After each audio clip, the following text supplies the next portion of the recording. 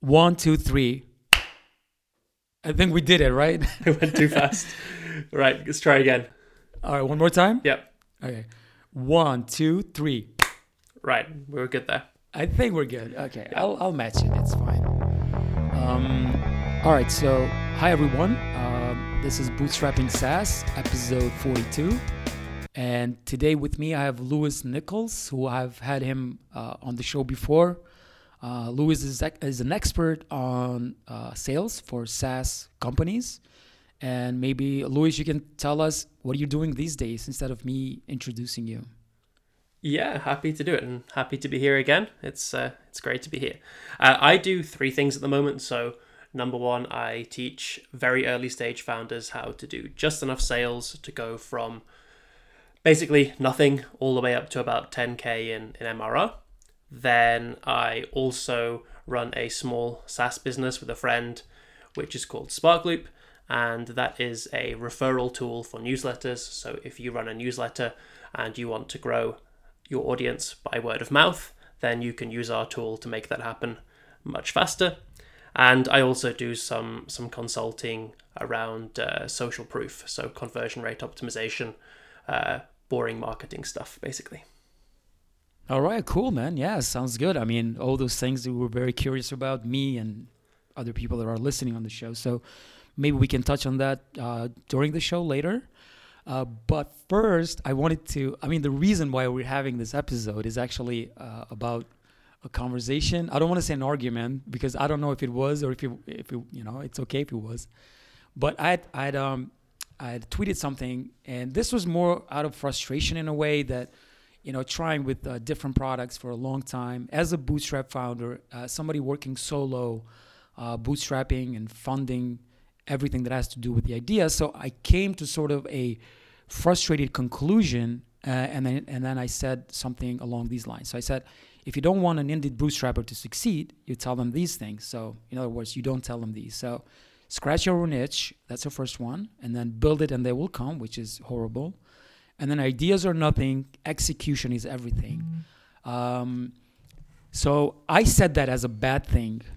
And then I think that's where we got into talking about like what an idea is. And then Lewis, I'll just update everybody what the discussion was. I'll post the tweet on the show notes as well. But then Lewis said, so number one is often bad advice. And that was the scratch your own itch part.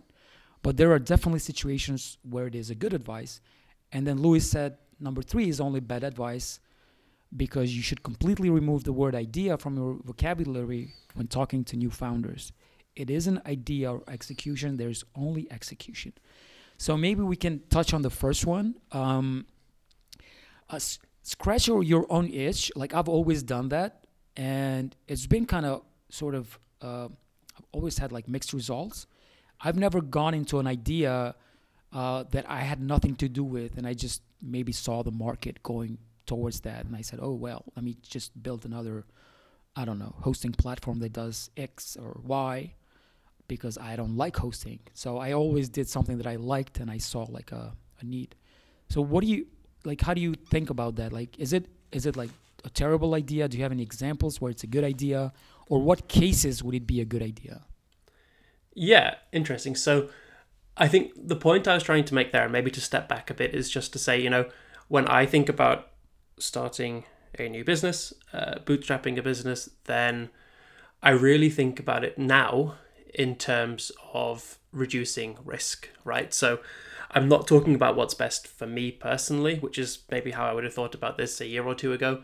I'm thinking, looking at the couple of hundred founders that I've seen go through the Sales for Founders course and what they've struggled with, just in general for a general founder, what is most important. And that seems to me to be, how can we reduce risk for that person, not for an ideal founder somewhere off in fantasy land, right? So we're not talking about the perfect founder. We're talking about just some real person on the ground who is not perfect, right?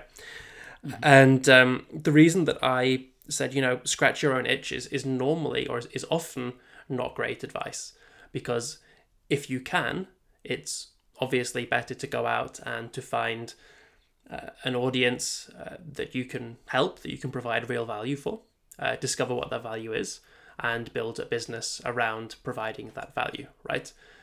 If you have the ability to do that, then that is obviously the best way to go, instead of scratching your own itch. That said, I have kind of unfortunately come to the conclusion, talking to a lot of founders, that there are some people, some founders, who just can't care enough about their potential customers, or they're just unwilling to do the work involved to get out there and talk to people, which means the chance of them discovering an audience, getting to know them well enough to understand their pains and what value they can provide, and then actually learning how to sell or how to market to these people is basically zero. Not for everybody, maybe not, hopefully not even for the majority of founders, but there's definitely a significant minority, somewhere between 5 and 10% of potential founders, maybe even more, who just, because of their personality, probably because of how they've been raised, maybe, or I don't know what, it is not possible for them to do the stuff that you would need to do to go and discover a valuable or a viable business somewhere else.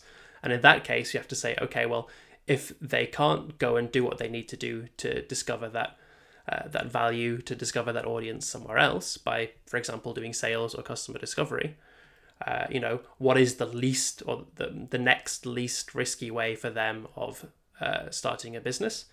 And normally that is with them just scratching their own itch, because, if they're scratching their own itch, they don't need to talk to other people as much because they understand the pain, right? They don't need to get that from other people. They will already, to a certain extent, understand how to sell and how to market the product, and also who they need to sell and market it to, because they are those people. So it doesn't work all the time, and it's definitely not ideal, but there is definitely, in my mind, a group of, or a class of founders who, because they basically are, personality-wise, just not suited to caring about other people, basically. The best thing for them to do is to focus on something that they can solve for themselves. And the chances of succeeding are definitely lower, I guess, in that sense, right? Would it be, would you say? Instead of going out and really discovering a product or a problem and then trying to solve it, the chances would be that the scratch your own itch part, that could be much riskier to succeed. Would you say that? I think, again, it really depends on the person, right? Because there are probably some people maybe working at kind of mid-sized software companies who have such a great kind of plethora of different itches that they could scratch for themselves, right? Because they are the exact perfect customer, in a sense, right? So in that case, it's not necessarily a bad thing, but most of us aren't in that kind of situation. And most people who are in that situation, they discover that itch first and then think about starting a business. They don't even go out and try and find other opportunities. Right? They're coming at itch first and then, oh, oops, this is a product, as opposed to trying to find something, failing, and then going back to scratch their own itch. Yeah. That's my opinion. I think sometimes I think people that might go into the scratch your own itch direction, which I fall into mostly, are usually people that are makers, they can code and do the thing, while the ones going after discovering an idea, which I think has a bigger chance, discovering a problem has a bigger chance of succeeding, is somebody that's a salesperson, a business person, an entrepreneur in the classical sort of description of what an entrepreneur does. I think those sort of two different types of people go in those directions. That's sort of my thought about it. Is that sort of your experience as you're working in your course? Is that sort of pattern repeating at all? Yeah, and just to be clear, I would see scratching your own itch in most cases is almost a failure to be able to do sales. It's very unlikely to be you'd want to scratch your own itch per se, right? If it is something that you have an experience with, a problem that you have, then you can also, it should be pretty easy for you to find a couple of other people who have that pain and then handle it basically as if it was someone else's pain, right? So you're not just working by yourself.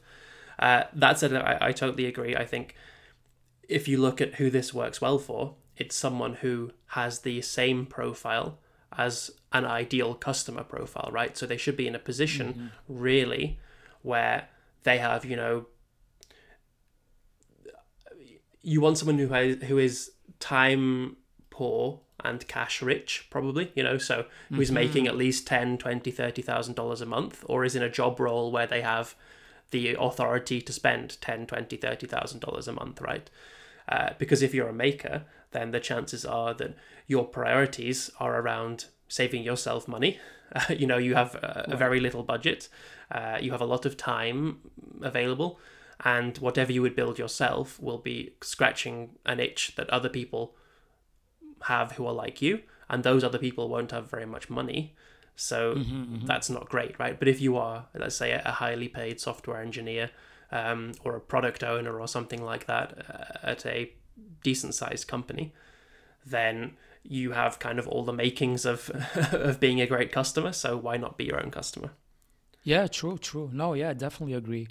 I mean, it's good talking to you about this since you have a lot of experience with founders from your courses, and I can only talk about the friend founders that I have, and I have a mix of both. I have friends who are doing products that are coming from the sort of developer, designer, maker type of profile, and I have those who come from a marketing and sales, and they can't do code.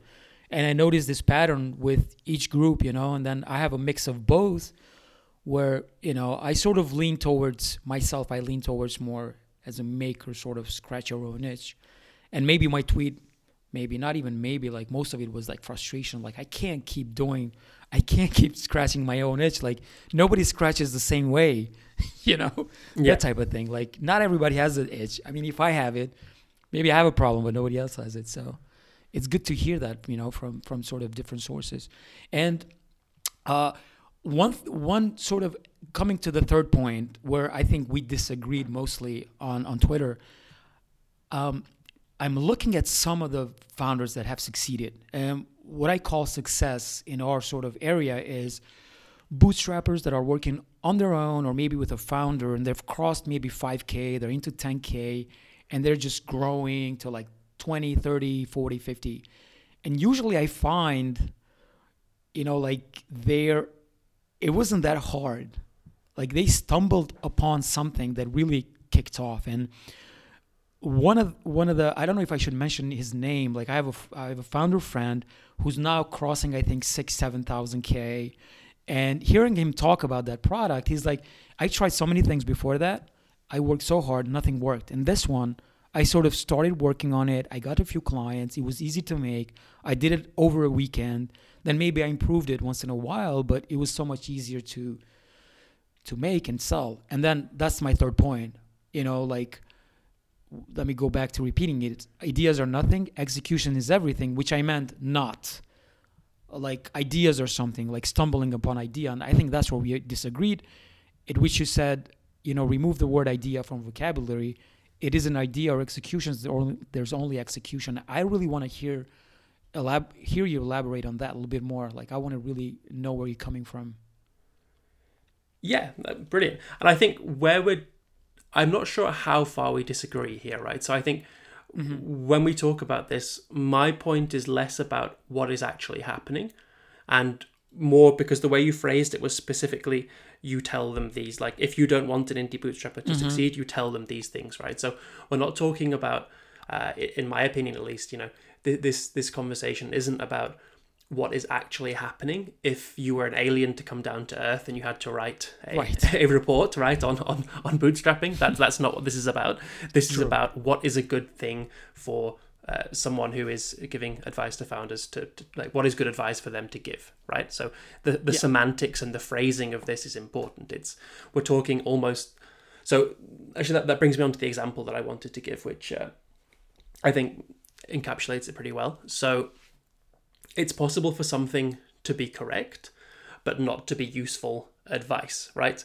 And the example that I love to give when it comes to that is I used to swim pretty professionally, like at a pretty high level, and I used to coach Olympians as well, so Olympic swimming coaches for a year or two, Olympic swimmers for a year or two, sorry. So one thing that if you watch someone who couldn't swim themselves necessarily. Maybe they could, they're not going to drown, but they're definitely no professional swimming background. And those are the kind of people, the parents and the grandparents who teach little kids how to swim, right? They don't have to be professionals to teach little kids how to swim. And what they do is they watch how other people, professionals, are swimming. They look at what they're doing, and then they tell their swimmers to replicate those movements with their arms and with their legs, right? So they're saying, this is what I can see that person is doing, that good swimmer, so you should do exactly the same thing as I can see. And that's what they're saying to the young kid who's learning how to swim, right? Right. And in that case, normally they'll say, you have to move your arms like this and your legs like this. And what actually, so they'll say, you have to put your arm into the water and pull as hard as you can with your arm, for example.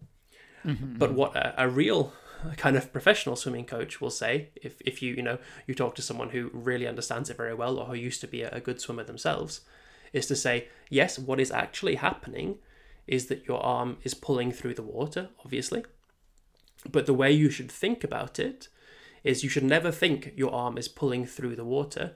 You should think your hand is anchored in the water, almost like you're holding on to something rock hard, and you're pulling your body past your hand. Right? Not because it's any different, looks exactly the same, but by thinking of it that way, as your body moving and your hand staying still, as opposed to your body staying still and your hand moving, it means that you pull more water and you go a lot faster. Mm-hmm. So what I'm saying is not that an idea isn't important or that ideas are less important than execution. I'm saying that talking about ideas at all is just not helpful because it makes you go slower, if that makes sense.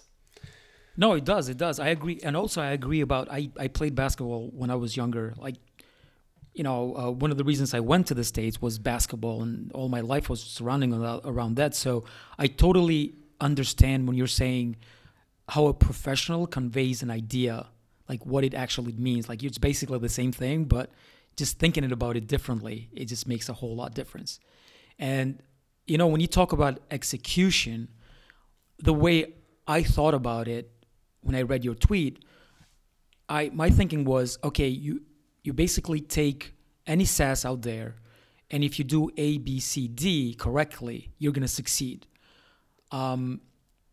Would you agree with that to some extent? I don't expect it to be like fully agreeable like from you, but could you take something like that, like regardless of how hard it is to do that? Like, do you think that is possible to get to a point if you do some things right? I don't quite understand the question. Sorry. Can sure. Give me the basis again? Yeah.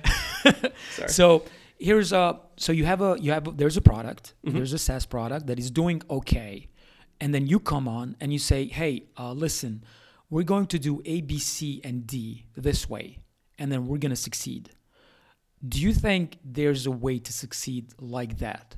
From my understanding, that is possible, but you would need like a lot of resources, a lot of time, maybe a few people, money to really push for that. And I think that is possible. But do you think even like a bootstrapper on their own, or maybe like a two-founder bootstrap SaaS, if they do certain things right, they can still succeed with their idea, which might be something that already exists in the market, or something that's maybe not solving really excruciating pain? Like, do you think if you do certain steps right, there's a way to succeed? So, does that make any sense? Yeah, I think it does. I think it's just difficult for me because when I think of this, I'm looking at the so I think about it very much in terms of the audience and the size of the pain, or the size of the kind of the value opportunity that is available for that audience, right? So basically, I think about it in terms of, who am I selling this to? Are there enough of them? Can I reach them? Do I have some way of getting in front of them? Do I understand them, right? So that's one part of it, de-risking it. And then the second part is, do they have enough money to pay me something, firstly, right? Like pay me something worthwhile. I'm thinking, B2B really, ideally, do they have at least $100 a month that they're willing to spend? And secondly, is there something there? And it doesn't have to be a problem, but some pain or some black box whereby if I go in and I do something there, I can create if I want to charge $100, I can create $500 or $1,000 of value for them each month, right? That's what I'm thinking of. So I'm not really thinking about problems. I'm definitely not thinking about ideas. What I'm thinking about is the audience and kind of the value opportunity.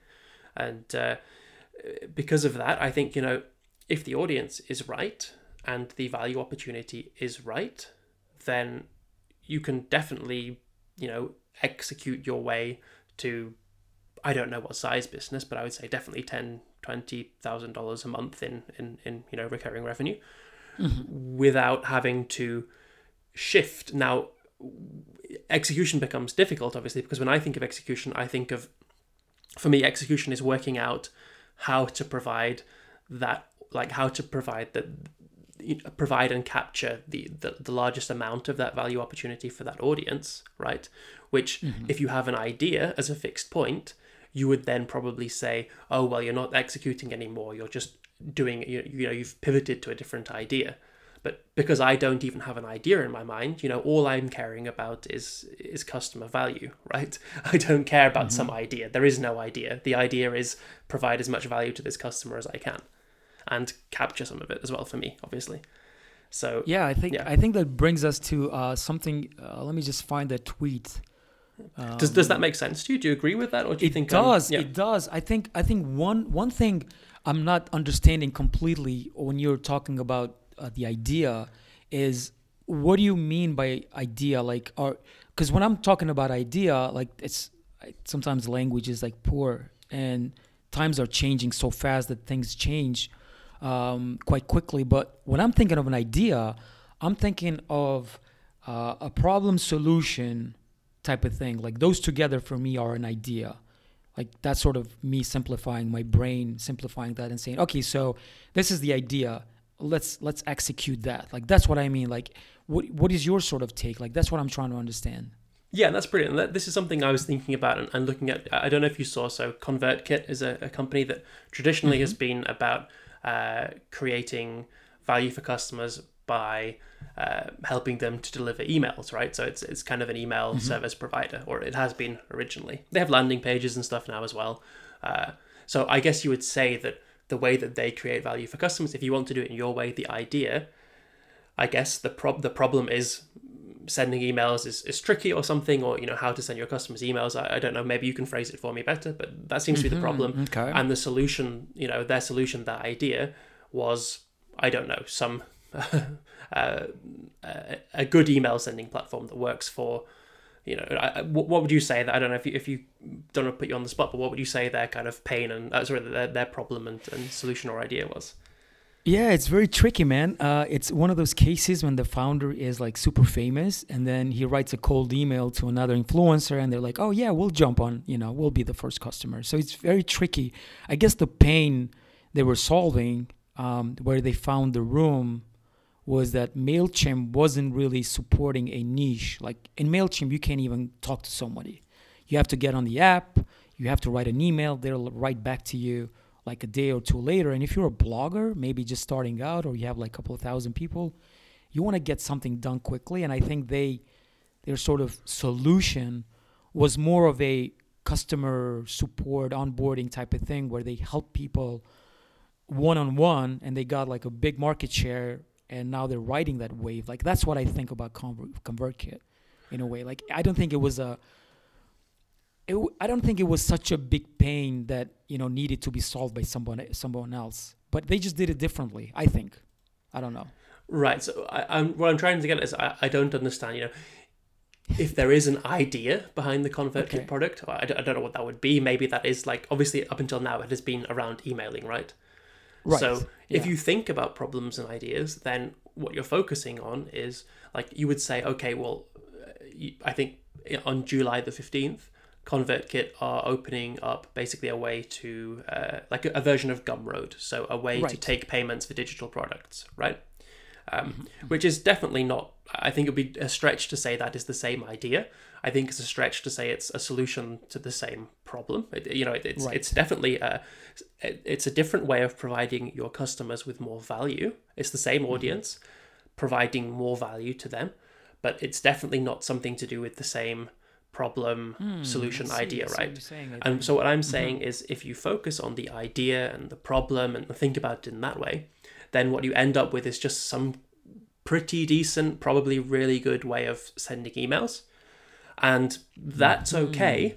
But if ConvertKit comes along and says, hey, we have a way of sending emails that's nearly as good, but not quite, but by the way, you can also sell your products through us, then everyone goes to ConvertKit.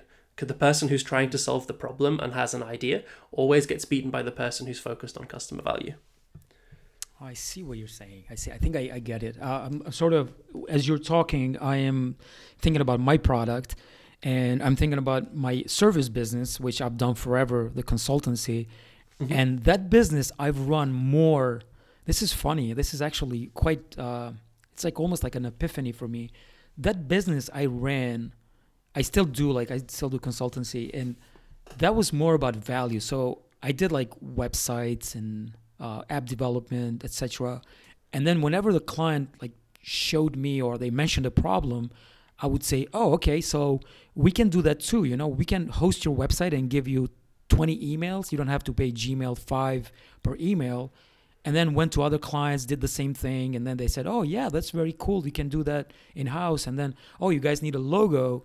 Yeah, we can provide that too. And they would be happy. So that's the way you're thinking about, like providing value constantly, right? Yeah, and I mean, I think you have to be. It's a good example, you know, coming from that consulting, freelancing side of things, services. Yeah, I think you obviously have to be careful, right, with a product. You want to still be providing value for the same audience, and you don't want to do everything that would provide them value, right? You want to find one way of providing them value that's good, optimize that, and then add in others, or I guess you would say, or a lot of founders would say, pivot. I would say just, you know, find your path, find your way to some other way of creating, like if there is a better way to create value for them that is more efficient and that they are willing to pay more money for, then me as a founder, with my job being to create the most value for customers that I can, it's kind of my job to go and do that, as opposed to it being my job to build the best way of providing inferior value that I was before, right?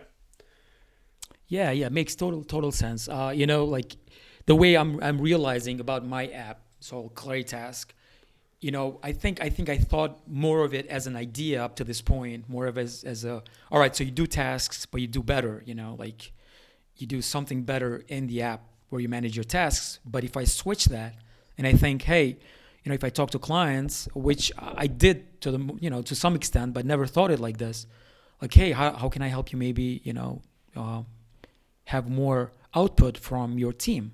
You know, like what would that look like? Like, do you receive an Excel sheet every night before you go to sleep because that makes you happy, gives more value to your way you organize your life? Then yeah, let's do that. You know, I'm exaggerating here, by the way. Just, you know, you would have like a bloated product, but I think thinking that way, there's it automatically makes me what's the word? It makes me more eager to really solve something of value rather than, oh, so I'm done with tasks. You know, you can check the button here and it goes into your completed tasks page and you're done. Like that is even boring, you know, like if you think, I'm glad I asked you this question actually, because I really wanted to know what you think of the idea, like why you're hating that word so much. And now I know what you think about it, you know, so it's always good to like get on. Am I getting you right? Am I? Like, I think so. Yeah, I think okay. So. I think, you know, there are, you know, I teach in the Sales of Founders. I teach, you know, I talk about in the Sales of Founders course. I don't teach. We talk about like they're basically focusing on customer value, not problems or ideas or solutions, as being really important, because they're like you said, there are I think there are three main reasons, right? So you touched on one of them there, which was just that by focusing on the customer value, you stumble across, you know, you're always thinking, how can I improve this product in a way that creates more value for my customer, which allows me to charge more, right? And which is great because you make more money and you're providing more value. But there are two other things that are really great about focusing on customer value instead of problems as well. And one of them is just obviously, if you're focusing on customer value, that means you're talking to customers. That means that you really understand how to market and how to sell to these people, right? Because if you're thinking about customer value, that's what's driving you. all of your marketing, all of your sales, everything will be based on customer value, which is why people are buying, as opposed to features and benefits of your product and why it's so great at solving this problem, right? So you make more money because of that, and it's marketing and sales is much easier because of that. And then the last thing, which is really, really important in the early days, and I think a lot of founders underestimate, is just motivation. So starting a business is very, very hard. Starting a SaaS business is 10 times harder than that yet. It's, it's one of the hardest things you can do other than starting a marketplace. It's ridiculously hard, and you have to find some source of motivation for yourself, right? So a lot of technical founders especially will get their source of motivation from solving this problem, which is fine, but when people aren't buying it, it can, becomes a bit of a problem itself, right? You lose motivation. A lot of people quit just because they're not seeing the results that they want, and they're just not enjoying it very much. Whereas if you focus on customer value, then the thing that gets you up in the morning, the thing that excites you, is just seeing and understanding how much joy and how much support and useful utility that you're bringing into your customers' lives. So every sales call, every customer support call, every new customer, every feature that you build that's boring that you didn't want to have to do, it all motivates you. And the things that you hated doing when you were focusing on the problem, all of a sudden are this source of motivation and inspiration that keep you wanting to build the business when you focus on customer value. Yeah, no, that opens up a lot of things in my mind, actually. Like, just thinking about sending a cold email, I would rephrase it much differently with that sort of thinking, because I hate cold emailing, by the way. And some of the reasons I hate it are not really, they don't have a solid foundation. And I think it comes from me not thinking it from a value sort of position, like what kind of value I'm giving to you. So in other words, if I were to write somebody unknown today, first thing I would probably say to them, before I used to say, hey, we have this, it does this, it's great, it's better, blah, blah, blah. Like, you just don't hear back from anybody. But with that thinking, I would probably write them and say, hey, can you tell me a little bit more about how you're managing your projects? I'm really curious. Maybe I can help you. Maybe I can't. Maybe I can recommend to go to a competitor or whatever. Just want to know if I can provide any value to you with what I can do or what I can offer for businesses like yours. I don't know. Like, is that, like, do your students, your students, can I call them students? I call them founders or participants. I wouldn't say students, okay, but founders, yeah, sure. Yeah. Founders is like a little bit more is better. But do they go from that sort of point of view? Like, do they go from that position? Kind of. So I also don't love, like, what you said is definitely a step in the right direction, right? I think that's a better attempt. What I try and, again, when you're thinking of customer value, right, you always want to be providing customer value. The reward you're providing to a customer has to always, to a potential customer, has to always seem larger than the risk that they perceive in taking whatever action you want them to take. And so I don't love cold outreach. My aim, and there are certain situations in which you have to do cold outreach and it's unavoidable, and you just make the best of it if that's what you have to do. But in general, most bootstrappers are better thinking of ways in which they can turn cold outreach into warm outreach. So, connecting with people in advance, making it seem like there is some connection there already. Ideally, when you get in touch with them to talk about your business for the first time, they already know who you are, or they've seen you around, and there's some implicit trust. Maybe that's because of a warm introduction. Maybe you've interacted on Twitter. Maybe you've interacted on LinkedIn or Instagram or wherever it is. Maybe you've just reached out to them before with some feedback or a tip or some words of encouragement or something, but obviously in like a non-sketchy way. And you genuinely know that you can help them.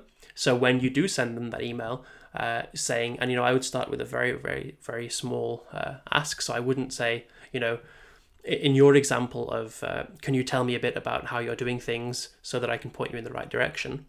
It's a bit vague, and the risk for me is slightly larger than the reward in that first step, right? So I would Right. do something. I don't know your business, right? But I would say something, or I don't know too much about it to be able to write the cold email for you. Sure, sure, But sure. I would, I would go for something smaller. I'd say, hey, look, we know each other. You know that I'm doing some good work, and I'm working with people who, are in similar situations to you and who are getting great results. I'm just interested in seeing, I think this could be really useful for you as well. Would you like me to send over something, right? And that something would be maybe a teardown or maybe a case study of someone who's similar or whatever it is. And, that's such a small action for them to take, right? They literally only have to say yes. And worst case, they get an email full of stuff they don't care about. Best case, they get an email full of stuff that's really useful to them. Now, what you wouldn't then do is just go, great, here is this stuff I've prepared for you, right? What you do is you use that as a chance to start a conversation, to learn about them. So you would reply saying maybe something like, great, I'm just going through now and I'm finding all of this information that's going to be useful to you, or I'm about to do this landing page teardown or something, this onboarding teardown of yours. And I was just thinking, what is your goal here? Or, what size team do you have that's doing this? What is the main problem you're struggling with right now? And just to make sure I show you something that's useful for you. And then you get them into the conversation that way. And often you don't actually even have to send them anything at all, because by the second or third email, they've agreed to get on a call with you or to buy whatever you're selling or whatever it is. Oh, cool. And So that is your course basically. Like, well, how do you, that's what you teach founders, right? That is, I would say, the mindset is the most important thing. The outreach, that side of stuff is important, but I would say that's maybe 20-25% of it.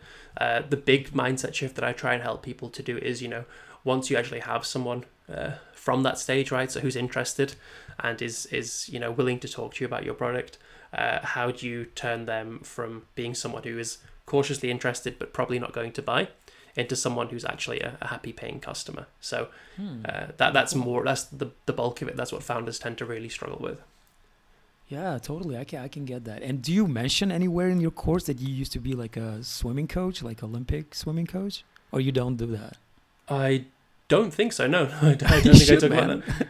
I like, my respect for you just grew, because I'm come from sports, and I'm like, you've taught like Olympic swimmers, like what the hell, man? So that's amazing. Oh, thanks. You should Yeah, add that. Yeah, I cool, will. cool. I will do one of the new videos. I'm preparing a free course at the moment, like sales fundamentals for founders. It's going to be kind of 90 minutes of very short, actionable videos, just really the basics. Oh wow. And I can see if I can slim down and make one of those videos in a pair of speedos. See what happens. Yes, swimming. You get what you paid for. Yeah, it's a free Exactly. course. That is awesome, man. So, hey, we're gonna take like a quick question. I know you don't have a lot of time, so maybe we can touch upon a question from one of my online friends. He replied to both of us a couple of days ago, and then maybe we can talk specifically about your course, and then maybe we can call it a day. Yeah, and since just you before have we to do go. that, Yeah, sure. I waffled on for a long time there about what I think and why I think that. Does that make sense to you? Do you agree? Is there anywhere that you disagree? Anything you wanted to push back on that I didn't understand? What do you think of it now? All right. So, you mean from our Twitter encounter, right? Yeah, exactly. Yeah. Yeah, I think Kevin had said it. Kevin or Mate, one of them said it. That we're disagreeing, I think, on semantics, but I think one of the things that I wasn't getting, which I understood what you mean by the idea, is that sort of the difference between focusing on problems and pains instead of just giving value, which has it opens up the door to so many other things. Now, when I'm thinking of problem pain, it's sort of like a redundant thing that you have to do every day, which maybe is a crucial pain, really. But again, like if you're giving value, which I mean, that's one of the things I loved about running a service business. I just loved helping good clients that respected my work, that paid on time. I just loved giving them so much about their business or whatever I could do, a logo, some web app or something. So coming from that mindset and understanding what you mean by that, like that's like an eye opener. So I think that's where we got sort of tangled up. That like you shouldn't focus on the idea, you should focus on value. Like I think now I get what you were saying. one thing that I would say, uh, it is very hard to suggest to new founders, especially some who are just starting out. Maybe they have some money on the side. Maybe they're working still, but they want a product that will generate them money. Maybe soon. Like they're not just toying with it. Like they want something substantial. I would really suggest them to go the route of discovering first. Scratching your own itch is good. You can get lucky, and maybe there's a pain for that. But even if you have that idea about scratching your own itch, I would still say just go discover first. Like I've started all my products with scratching my own itch first, and it's very hard to find people afterwards with the same itch. So I would say find the people itching like you. you know, maybe that one. I mean, I think we covered that a bit as well. But yeah, I mean, mostly I think this is one of the reasons I wanted to get on the call, just to, maybe try to get sort of on the same boat, not just be disagreeable, because it's so easy to sit on Twitter and just, take a position and then run with it, because the medium is like really quick and there's so many people following and you just don't know. I don't know. It's just different than talking to somebody like live. So I'm glad we got to do this call. And yeah, just going through the tweet right now, and I'll post this tweet for listeners who haven't seen it, like this whole discussion. But yeah, no, this is great, man. This is great, especially the value part that I really wanted to elaborate on. Like, what do you think about it? Because you posted something about that the other day too, and like you should focus on value. So that makes a lot of sense. But let me go to Mate's. So Mate Uzoki, I think that's his last name, if I'm pronouncing it right. If I'm not, Mate, sorry, man. So he says, all right, so I'm going to tell you a little bit of what I know of Mate. He's an online friend of mine. We tweet once in a while. He comes from a service business that is very successful. He is starting, or maybe just started, or is planning to start on a new SaaS venture. And this is sort of where he's coming from, I think. And his question is this: the part I am particularly interested about are the first steps of the entrepreneurial journey and how to find product market fit. So what do you think about that? Like, I know it's a big subject, but what do you think, like somebody like Mate, who's coming from a service business that is successful, that's generating some solid income probably, what is the best way to go into their SaaS entrepreneurial journey and get to more product market fit eventually? Yeah, interesting. It puts me on the spot. Sorry. It's okay. No, I don't think there is a one size fits all answer, right? I don't think there is a best way to do things objectively. I think it all depends on the risk involved in his personal life, and what he wants as well, like what his goals are. So I think what kind of services business does he run? I'm not really sure. It could be development, I'm thinking, like just products for clients, consultancy type of thing. Right. If I get this right, yeah. Right. So what would be somebody like, how can they get to being a SaaS entrepreneur from that? Yeah. So broadly, I think you have two ways of getting into a market, right? You can either be on the very deep end like they are, where they have access to clients who are willing to pay a lot already, and where they are already providing value for those clients and they have a good relationship with them and they know how to find more of them, right? So if it were me, just based on who they are, I would be thinking very carefully about how can I sit down with those clients? How can I understand their business on a very fundamental level, and exactly what, where they're losing money, where they're saving money, where there's an opportunity for them to make money, and where they just have kind of black holes inside of their balance sheet almost, where they don't know where the money is going, or where it's, what exactly is happening there. And I would, see if I can find a pattern amongst a couple of my clients and talk to them and think about different ways to create some of that value, right? So if you see a space where they're spending a lot of money or they're spending a ridiculous amount of time every month, is there a way that you can reduce that time, with a technology, or maybe with, if they want to do a SaaS, then it has to be technology, obviously, but maybe it's coaching or training or something like that as well. I mean, that's just as scalable, right? Creating a course. So I would think about it that way, really, really understand their businesses and what they have in common, those clients of his, because he already knows how to get in front of them. He already has contact with them. He knows how to get more of them. He knows that they're willing to pay him to do stuff and they trust him. So that sounds like the perfect starting point to me. Cool. And maybe I know the product market fit is such a huge sort of topic, but not how to achieve it, because that's very hard to answer probably. But like, what are some of the things somebody in Mate's position can do to, get to that? Like, what are some of the steps in terms of marketing, sales, or time even, or resources? Yeah, I don't know. I really don't ever think about product market fit, to be perfectly honest. I mean, Cool. I don't know. It just isn't something that particularly interests me that much, and I haven't seen it. I've never been in a situation where I've had to think really hard about product market fit. It just hasn't been something, right? If you understand your customer, you understand the value that they need, and you're in contact with them, then you're going to sit down and talk to them, right? And talk about, okay, well, you're losing $2,000 a month here with this explicit thing because of these actions that you're taking or not taking. How can we save you that? And talk to them about that. And would you be willing to pay us $100 a month if we save you that? And if they say no, then something is wrong. You've made a mistake somewhere. And if they say yes, then the only other question product market fit wise is, okay, well, can I build that, right? Can I actually do that thing? And when it comes to technology, the answer nearly always is yes, right? There are very few SaaSes that are technically impossible to build. I mean, as a developer, you kind of know instinctively whether something is possible or not. It may be a lot harder than you think, but you know whether it's possible normally. Yeah, true. No, that's very true.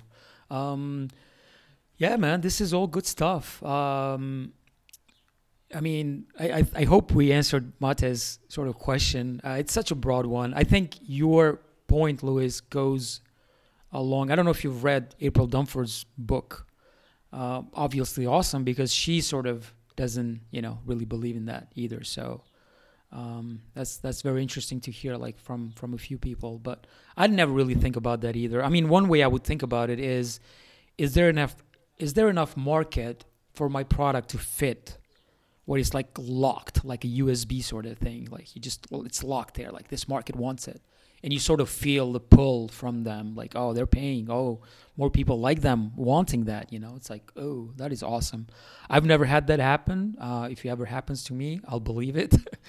But it's like one of the things. It's like Santa.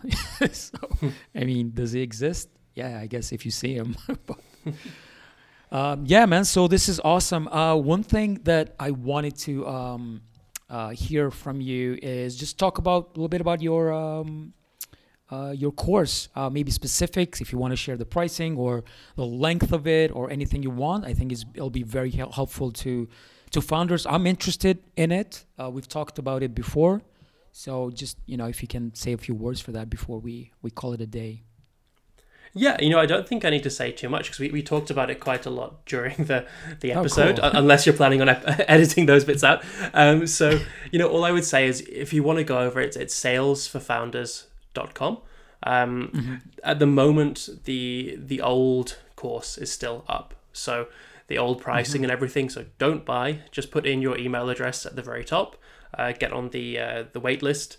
And in mid-July, hopefully, I will be releasing a completely free course, which is, like I said, roughly 90 minutes of very actionable sales content for people who are basically at that stage where, maybe you have a couple of customers, maybe you don't have anything yet, maybe you have 1 or 2K in revenue, and it's all about working out how to be just good enough at sales to get to, between 5 and 10K in MRR. And it'll be completely free. Then people can take that. I want everyone to be able to use that. And I think, without trying to kind of blow my own horn too much, I think really every founder should invest 60 to 90 minutes just going through that, because, I mean, why not? Sales is so useful in so many different places.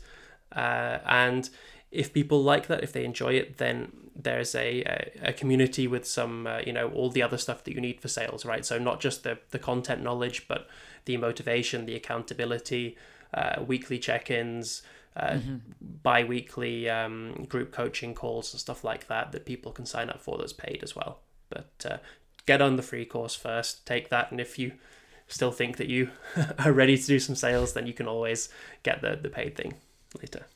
And when you say sales, do you mean like actually selling, like talking to somebody that you never met, but also sort of warmed connection? Is that how this takes on that?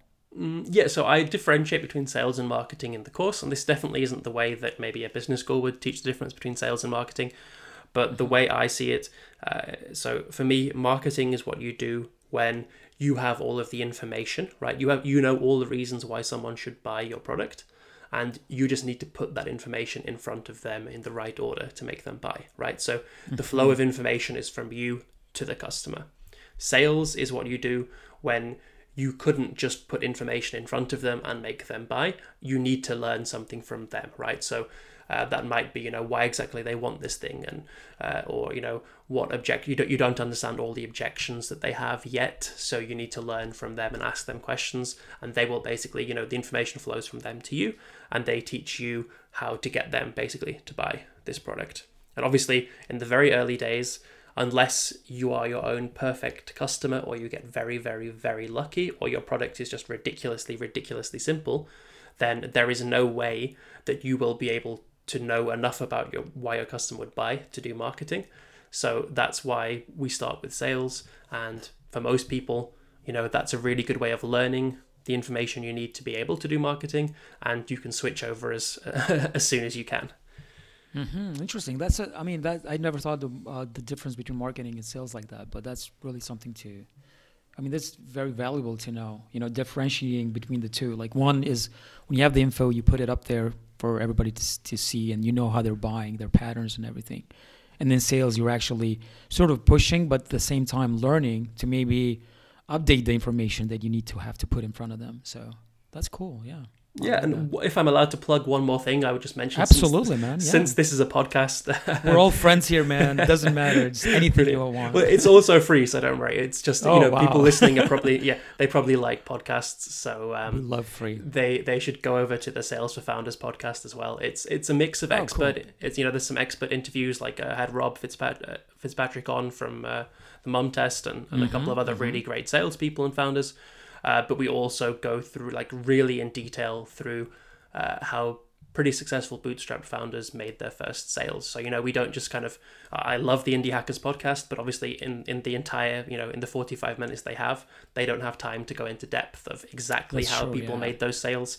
So we get people back on, like Lynn Tai and Mark Furstein and Baird Hall from Wave were a couple of recent guests. And they go through, cool. Exactly in very useful but excruciating detail how they made sale number 1, 10, 50, and so on.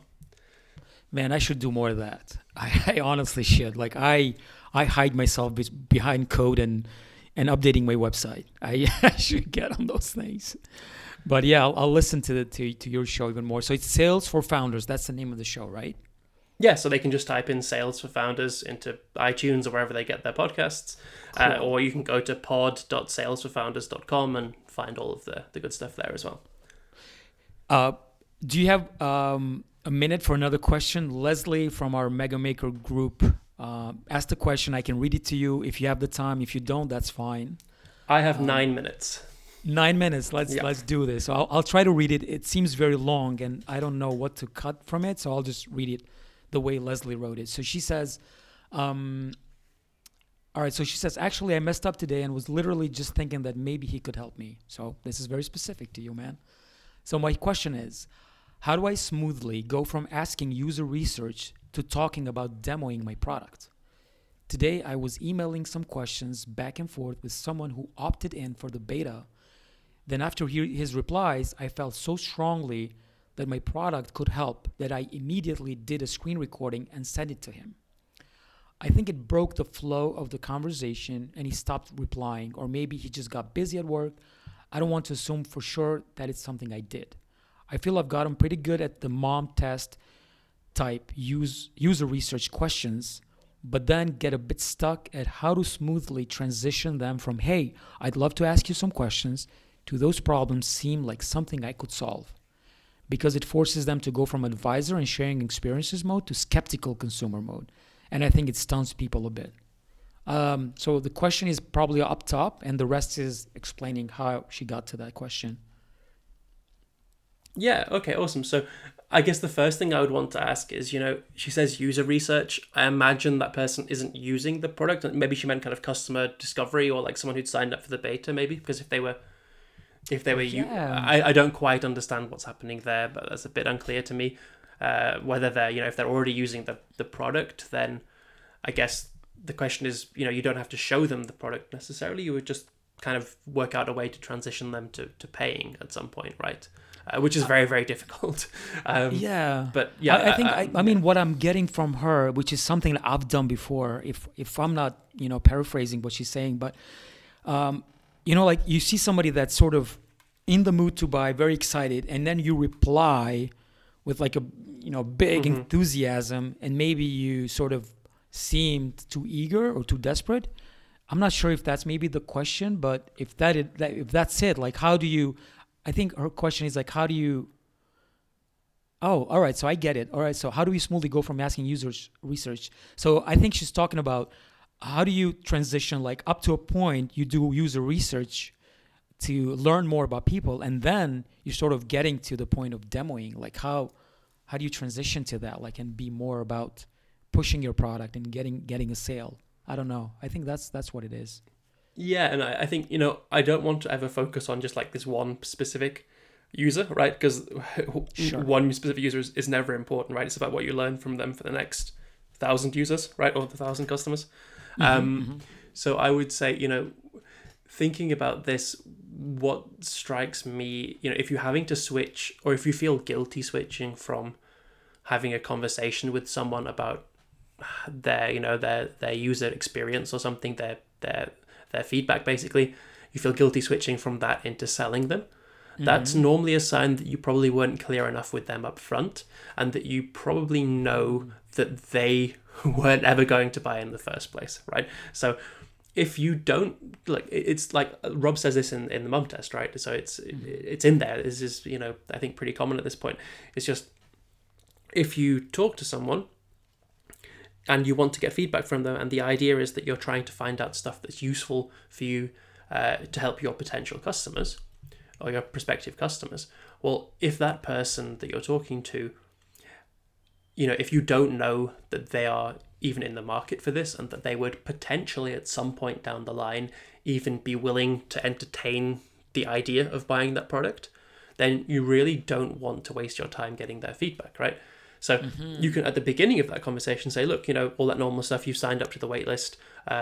Look, I'm not going to ask you to buy anything today, but at some point down the line, if this is going to provide a lot of value for you, and if we can work out a way to do that, then I am going to ask you, if you want to sign up and if you want to spend some money, and you're totally free to say no at that point, but I am going to ask you to do that.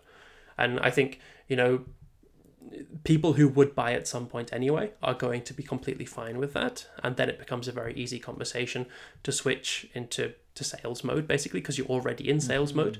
Plus, all of the answers you get are framed, they're not just being nice to you and being kind. They're thinking, well, hang on, if I'm going to potentially buy this thing, like, is this actually the way I want it or not? So, you want to be thinking about kind of be in sales mode from day one, basically.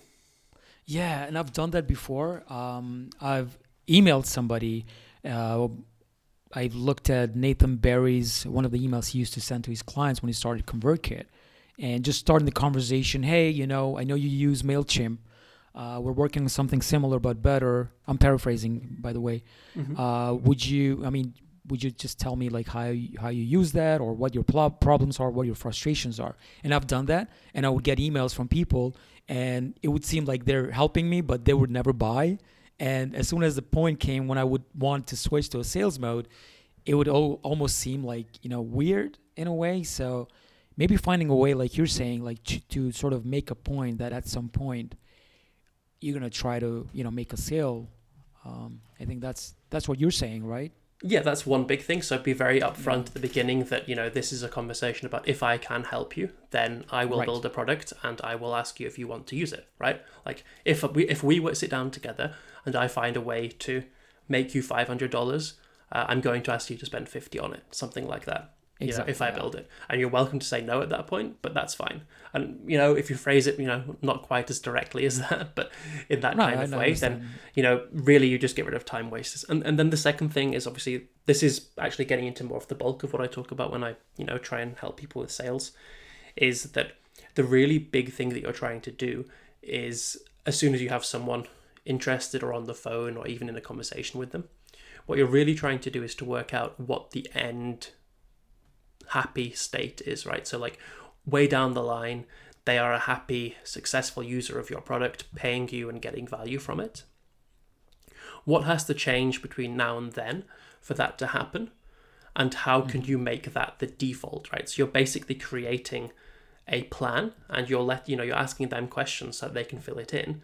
And that's kind of the approach that you want to take, right? So, you're saying, look, let's think about this, right? Where we want to be at the moment, you know, with MailChimp, you're having these problems, and you're not getting this money here and that money there, and, you know, these emails aren't sending and blah and blah. Let's say, here's where we want to get to. This is, you know, sending these emails and making all this good stuff happen and making all of this money. You know, what do we have to do between here and now to get you to that place? You know, on my side, what would I have to develop to make that possible? On your side, what would you have to do? Would you have to talk to your boss? Would you have to, change up something on the email side? Would you have to, spend $30 a month or something?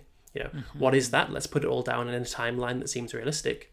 And as soon as you have that plan down, it becomes, you know, it's not inevitable, but the default conclusion is that that plan happens.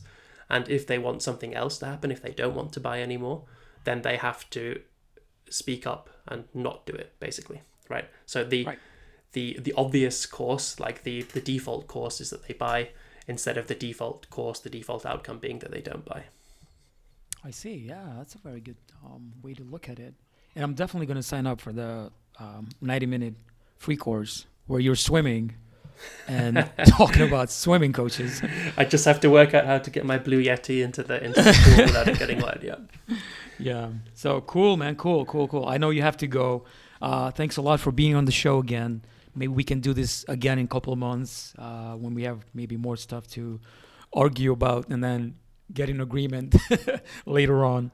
But yeah, I'm sure this show has been very helpful to others who are listening to, you know, how to think about value and sales and sort of a happy conclusion at the end of the whole sales process or discovery process with the client. So yeah, thanks, man. Thanks a lot for being on the show. Yeah, thanks for having me. And anyone who wants to reach out, I'm very easy to find on Twitter or via email. So just send me a message. Always happy to help. Awesome, man. Awesome. I'll list everything on the show notes and your course and your Twitter account so people can find you there. But yeah, talk to you soon, man. Same. Thanks, Val. Great chatting again. Bye-bye.